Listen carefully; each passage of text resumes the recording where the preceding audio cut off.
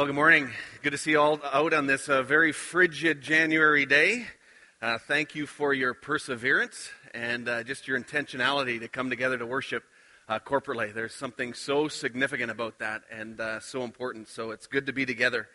These first Sundays in January are sort of a lead-up or priming the pump for our missions festival, or you might call it a prequel, of just giving a bit of a glimpse and introducing some things that will lead up to the actual missions festival starting next week and for the next 2 weeks as we get into a number of things. Caleb Kreider is going to be here 2 weeks from now, and he's one of the authors of a book called Tradecraft, and we're going to be connecting with some of that material over the next couple of weeks today as well.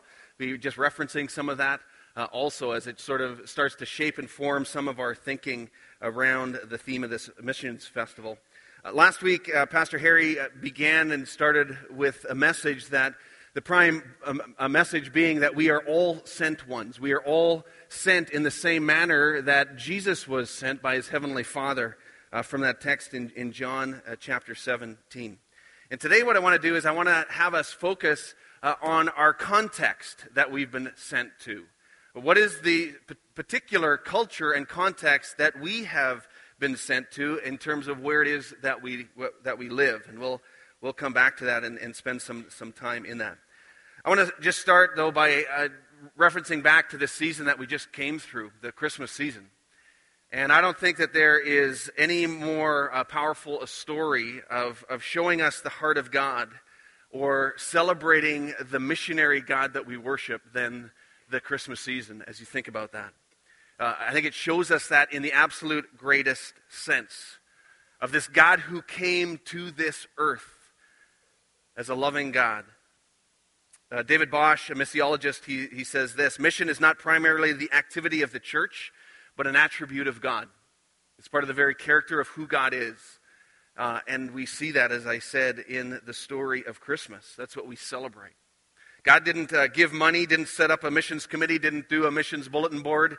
He went himself in the form of Jesus, his son. And that is the heart of this missionary God, God Emmanuel, God with us, that we want to be captivated by, that we celebrate and that we worship this God who came near. When you look at that well-known verse and that text in John 3:16, which so many people, even if they are ones who end up not going to church or have drifted long away from the church, most people can quote John 3:16. They've heard it referenced so many different times. But this God who so loved the world that he gave his one and only Son, that whoever believes in him should not perish but have eternal life. And for God did not send his Son into the world to condemn the world, but in order that the world might be saved through him. This is the heart of God. This is who God is, this God that we worship. This Savior, Jesus, who rescues us, who loves us so much that he came and he died for us. To reconcile our brokenness and our broken lives with this God who is holy. To forgive us our sins so that we might be together and in relationship with this holy God as forgiven, redeemed, and whole people, made free, cleansed, new creations. That is the gospel message of hope. That is the love of God. That is the embodiment of Jesus, of one who took on flesh in a particular culture at a particular time in a way that literally changed the world. But here's the thing.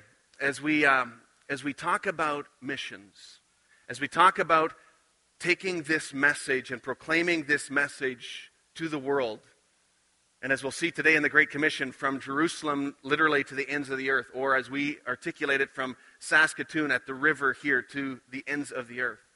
The thing that we have to understand is that we will not have any passion for this. We will not have any desire to do this. We will not even have an inkling of why we would do this in terms of being on God's mission, unless we are captivated by the person of Jesus Christ.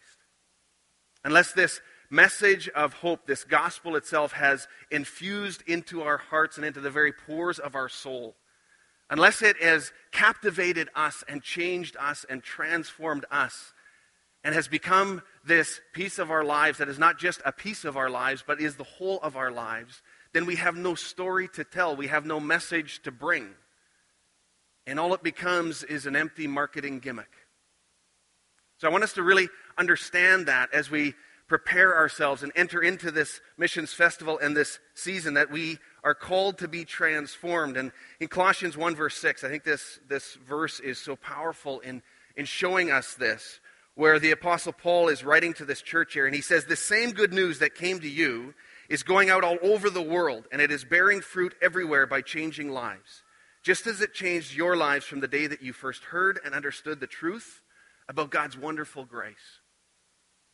What he's saying in that is that this gospel has changed you. As he's speaking to this church in Colossae, he's saying it has absolutely transformed you. And this same gospel that has changed you is going out all over the world, and it's changing lives. And as I read that, what strikes me and convicts me about that is that question of, has it changed mine? Has this gospel changed my life?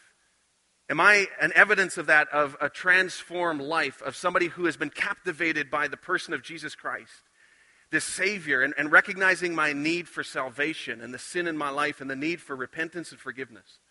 Has that captivated me so much so that I actually have a story to tell? That's what this text is pointing us to, and I think is so important for us as we enter into this missions festival season, to reflect again on the transformation and the work of the gospel in our own lives, because that is the story that we are called to tell. Is it changing you, transforming you, captivating you? So there's this progression that I want us to understand, that there is this gospel that changes us and transforms us, like it says in that text in Colossians 1:6. And then the second step is that we see ourselves as actually sent ones, that we would recognize ourselves as called as missionaries, each and every one of us. And then thirdly, that we would start to understand, and this is what we're going to look at today, is what is the context that we have been sent to? But unless those first two are in place, unless we understand the gospel and have had it transform and change us, and unless we understand that we are sent ones and called just like Jesus to be sent to the world, then to understand our context, well, we won't, because we won't think in that way, or we won't live in that way with that kind of mindset. And that is what we want to be thinking about and challenging ourselves with today. The primary texts for today are well-known texts about the Great Commission. I want to encourage you to turn there to Matthew chapter 28, and we're going to also flip over and look at Acts chapter 1 and the one verse that is there, which I think is so much a part of it. In Matthew chapter 28, where Jesus is about to return to the hand of his heavenly Father, and he's preparing his disciples, and he is giving them this incredible mission. And he says to them this, he says, "I have been given all authority in heaven and on earth, and therefore go and make disciples of all the nations, baptizing them in the name of the Father and the Son and the Holy Spirit. Teach these new disciples to obey all the commands I have given you. And be sure of this, I am with you always, even to the end of the age." He says, go. He says, make disciples. He says, do so in the name of the Trinity, of God the Father, Son, and Holy Spirit. He says, teach them to obey. It's at the heart of discipleship is helping people understand not only the Word of God, but obedience to the Word of God. He says, make disciples. What's interesting here is he doesn't even say, go plant churches. He says, go make disciples, and churches will follow. If you flip over to Acts chapter 1, verse 8, what's recorded here by Luke, when Jesus is returning to his Father in Acts chapter 1, verse 8, Jesus says this, "But you will receive power when the Holy Spirit comes upon you. And you will be my witnesses, telling people about me everywhere, in Jerusalem, throughout Judea, in Samaria, and to the very ends of the earth." So Jesus says you will receive power. And he talks about the power of this Holy Spirit that he is leaving with us. The power for this mission. And he says it's your call to go and to be a witness, to testify of what you have seen and heard and experienced. That's what a witness does. They give testimony to what they have seen and observed. They give testimony to what they have experienced. And he says you are to go and to be a witness and to proclaim and to do so in Jerusalem, right there in that city that you are in. And then he goes from Judea, that surrounding region that Jerusalem was the capital of, And then he says, go to Samaria, your distant cousins, those who have been removed from you, those that you actually have broken relationships with. And then he says, and go right on to the very ends of the earth. And sometimes we have these sort of debates and we wonder, well, is this call of missions, are we to be local or global? And it's never an either or thing. It's always both and. It's always from Jerusalem to the very ends of the earth. And you can't make it clear here how the call of the church is to be witnesses to what Jesus is doing and has done, and proclaim that and live that in all of those different places. How Jesus has given authority, power, direction, and strength for the missionary life ahead. You see, we can't outsource the Great Commission. The Great Commission has been given to the church. And the church is the people. The church is you and me. It's each one of us that we have been given this Great Commission and this call to go. And it doesn't matter if you are a pastor, a plumber, a musician, a teacher, a mom, an accountant, a laborer, or whatever the case may be. It applies to every single one of us. This call to go, to make disciples, to be engaged and involved in this Great Commission of being witnesses to what Christ has done in our lives. So let me make it really simple for you here. If you're wondering, okay, so what is my context? What is the context that I have been called to? If you live in Saskatoon, and if you are a follower of Jesus Christ, then you have been called to the city of Saskatoon to be a missionary. It's as simple as that. This is your calling. And maybe you don't know how exactly long you're going to be here. Maybe this is a transition time. Maybe this is a kind of a bit of a hiccup in what you see as the journey of your life. But if you're here right now, here's your mission field. How do you live in that way right here in the city of Saskatoon? You're not a missionary because of where you live or your vocation. You're a missionary because of your identity of who you are in Jesus Christ. And to live that out in the setting that you find yourself in, to be a witness, to give testimony. You know, there's a great advantage to being a missionary in a setting that you're familiar with. In the missions world, when you think about missionaries out in the different fields in the different countries around the world, we call those people nationals. People who are from that setting, they're from that country, they know the language and they know the cultures and customs and so on. Well, for most of us, we're nationals right here in the city of Saskatoon or in this country of Canada.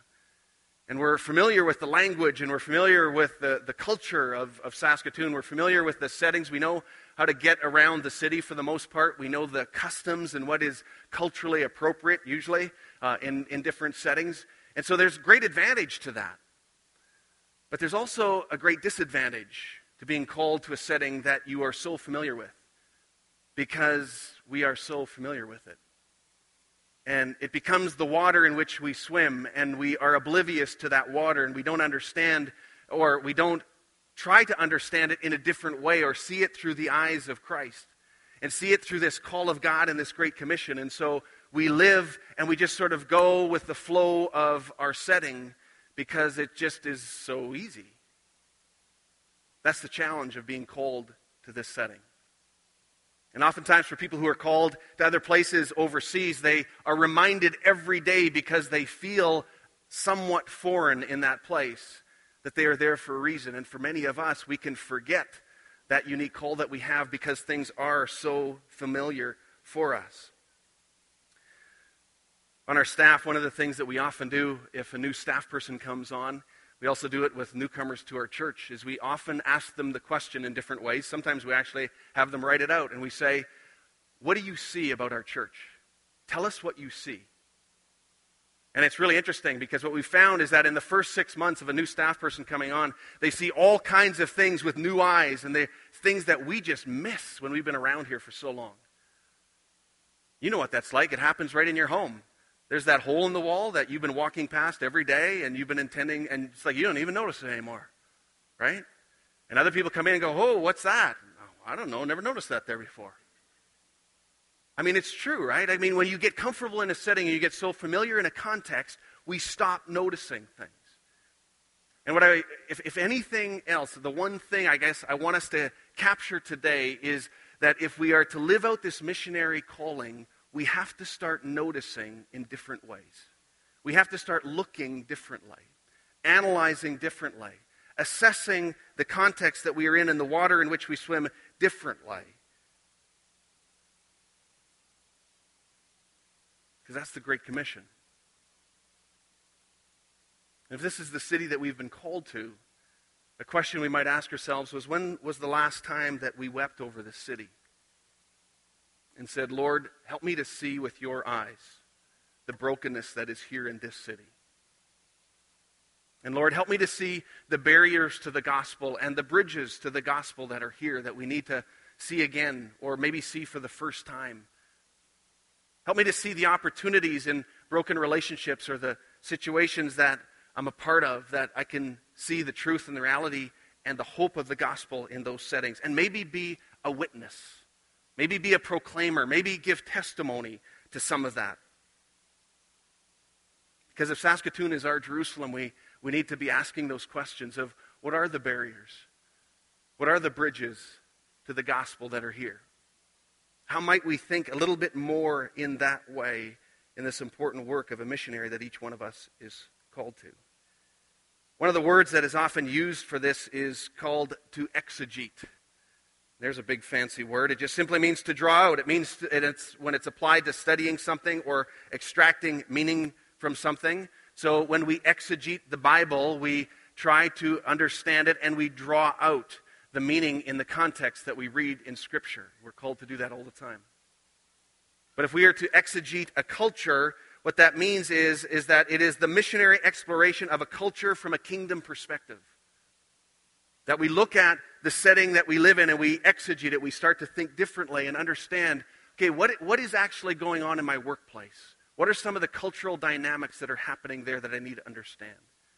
What are some of the things going on in our city that we can understand as barriers or bridges to the gospel, and to understand it in a different way, to see our context through spiritual eyes? And how is it that we might make the gospel relevant in that setting? And to proclaim it in maybe a unique way, or to help contextualize it in one way or another. You know, when we think of missionaries who work overseas and do it in other cultures, we can think of many stories, and we celebrate that people contextualize all the time. And yet it's something that it seems like we are so hesitant or unable to do that as effectively as we might right here in this setting.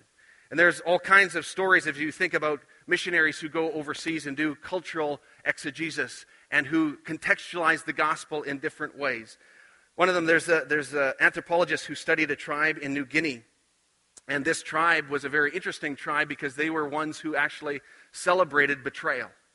That was a high value and a valuable or a high virtue within that culture, was that you would actually gain the trust of somebody, and you would get close to them, and then you would betray them in the most spectacular way. And the more public, actually, the more it was celebrated. Not the kind of people you want to be friends with, but interesting to study. And so when Christian missionaries went into this context in New Guinea, and they started to tell the story of Jesus and the disciples, people in that tribe stood up and started clapping when they came to the story of Judas, because they thought he was the hero of the story. No. So now we got to start thinking differently. Well, how do you understand or explain in that context the reality of the gospel? You have to contextualize differently. There's a book that many of you have read, and we give it to all of our, I think we still give it to all of our short-term missions team, called Bruchko. And the story of Bruce Olson, who went out into South America to minister to this tribe of people. I think it's called the Motiloni people, in Colombia and Venezuela. A very violent tribal group, actually. And he was with them for years and years before he gained credibility, and actually suffered greatly with disease and even all kinds of abuse at the hands of these people. And finally gained some measure of respect after so long of being in this place. But then, because of the limitations of their language, was really struggling with how to articulate putting your trust in Jesus. Because their language and the words that they had and didn't really lend itself to that. And so finally he got onto this image that actually really made sense in that context. And these were people who slept in hammocks. And their hammocks would be way up in these communal houses that they had, and they would be suspended high in the air. And so it was really important for these hammocks to be tied securely onto secure things, or you had quite a fall in the middle of the night. And so what he landed on was this image that when you put your trust in Jesus, he says, it's like tying your hammock into Jesus. And they got it. It made sense to them. That's what trusting in Jesus is, putting your life in his hands. As a church, we've been connected to the ministry in Panama for many years, as you know. And so many of you have been there. And one of the challenges that Anna and Herlesa shared with us, I remember in our first years of going there, was that with the Waunan people, and in their Waumeo language, there is actually no words that translate for repentance and forgiveness. There's no Waumeo words for those. For forgiveness, there's sort of this shallow word that sort of means, well, just forget about it. But it's a very shallow kind of thing. So Anna and Herlesa were talking about how hard it is how do you explain the gospel without a word for repentance or forgiveness? And so you have to use different language and different imagery and different examples and different stories. All of this is contextualization. It's understanding what's the context that we're in and how do we explain the never-changing gospel in an ever-changing world. And some of us were in the Lifetime class at 9:30 with Nathan and Judy. And what a great session they were talking about their work with leaders around the world. And the constant contextualization that they do. And Nathan used the language he says, we talk about a value proposition because it's language that works with business leaders. And so it's contextualizing, how do we talk about the hope of the gospel and about Jesus Christ in that setting? And this is the call for every one of us, is to contextualize. How do we talk in a very relevant way about the gospel? One of our core values as a church is the core value of relevance. And sometimes I know people have wondered, well, what does that exactly mean? What we're talking about today really gets at the heart of what that core value is about. That first and foremost, that the gospel is relevant to our lives, that it has changed us, that it is current, that it is relevant to every aspect of our lives, that we have a testimony to give, that we have something to give witness to. And then secondly, that we live and work and breathe and exist as a church in a way that is relevant, that we have programs and ministries and that we do things that actually connect in a relevant way to this context. And I know that as the church in general, we so often are so far behind in that. We have to constantly be a church that is changing because our culture is changing. And we constantly have to be asking questions, how do we portray and proclaim and live out this gospel message in this context? What is the water that we swim in? How can we better understand it and make it relevant? Caleb Kreider, in his book, he talks about 4 elements, and I'm just going to briefly touch on them. And I'm kind of intentionally not going to go into them a lot because I want you to go into them this week as part of an assignment that I'm going to give you at the end of the message in just a few minutes. But I want you to think about these 4 elements that he talks about of things that will help us to exegete our culture. And those 4 things are story, space, idols, and conflict. Stories, space, idols, and conflict. And first of all, stories. When you go into a context or you go into a culture, one of the first things missionaries will tell you, they'll listen to the stories of the people. What are the stories that are there that are prevalent among the people? That sort of fuel the values and reveal the values of the culture in one way or another. There's folk tales, there's hero stories. What are the jokes that are often told, right? I mean, think of your family reunions.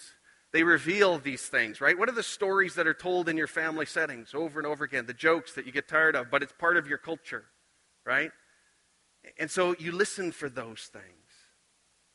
Because stories are containers of truth.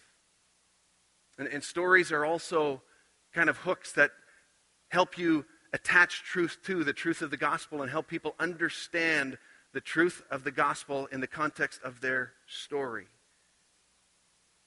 So if you drive around this city and you look at different things, you will notice some things. One of the central statues in our city is this statue of Chief Whitecap and John Lake. And it's right there on the end of that bridge that doesn't go anywhere. And but there's that statue that's there. And it's an interesting place to go and take people to. And actually, lots of times we've even had prayer vigils around that place. Because you know what? That statue tells a story. It tells a very important story of the beginnings of this city, of Chief Whitecap and John Lake, and how it was founded on Christian principles. And so we look for those kinds of things. What are the stories that are there within any city or any context? And you know them. You see them. You hear them. One of the interesting things I've often done is when I see people with tattoos, I ask them the story. Culturally, tattoos are getting more and more common all the time. Many of you are pulling down your sleeves and hiding them right now as I speak.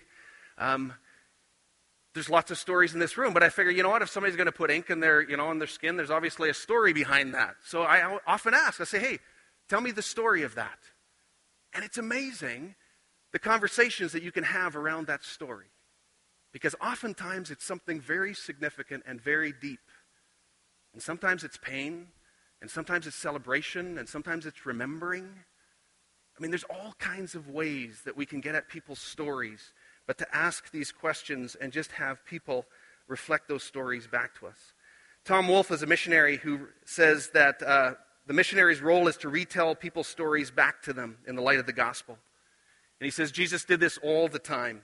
He didn't tell new stories, he told old ones that the audience had heard before, and they knew and they understood, and they realized that the story was about themselves. Second thing that Kreider talks about is space. How do people live in their space? How do they maintain their space? How do they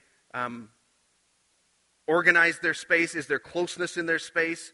And you go to Europe, you see all kinds of public space. If you are here in Canada, you see lots of private space. What does that look like? What are the idols of a culture? What are the things that are there that we put our trust in, that we give our time and our money to? How do we understand those things? What are the objects of our passion? And they're seldom obvious, but they're so important. And then fourthly, conflict. What are the conflicts that are in a setting?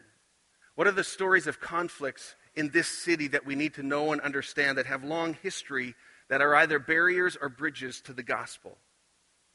How do we sharpen what we notice about these things? It was January 12th, 2007. And there is a true story about a violinist who went to a subway station in Washington and played for 45 minutes. And he played 6 classical pieces as thousands of people walked past on their way to work that day in Washington, D.C. Apparently only 6 people actually stopped and listened. A few paused for a brief second, but most hardly noticed at all. The one who paid the most attention was a 3-year-old boy who eventually got dragged away by her mother because they had to go. A few put coins into the open case. Some put some bills, and this young violinist, raised a total of $32. When he finished playing, it was silence. Closed up his case. There was no applause, and he walked away, virtually unnoticed. What no one knew was that this violinist was Joshua Bell, one of the best musicians in the world. He played one of the most intricate pieces ever composed for the violin that day, on a violin that was worth $3.5 million. He plays over 200 gigs a year in packed stadiums around the world.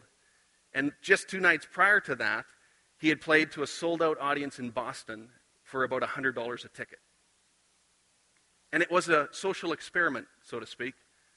But here is this same man with all of these gifts playing this most incredible music, and nobody pays attention. And my question for us is, what do we notice? Do we notice the beauty of God? Do we notice the incredible story of the gospel? Do we notice what God is doing in the stories of the people around us, in our workplaces, in our families, in our schools? Do we notice the conflict stories that reoccur, and how does the gospel speak into that as a bridge? What are the barriers to this gospel story? Do we see the wonder of God's creation and the wonder of God at work? And do we see what truly is valuable and has beauty? This is the great commission that we are called to be witnesses to this story. And the little task I want to leave you with today as you go into this week is a very simple task. But it's maybe one step in this missionary journey of exegeting our culture.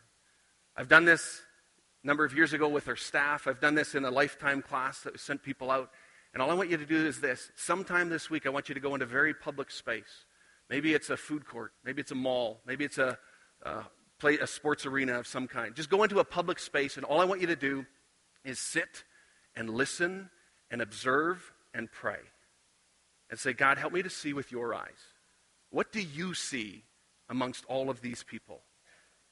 And allow the Spirit of God to speak to you about what God sees that we so often don't see. That's your assignment this week as we prepare for this missions festival. Would you stand with me as I pray?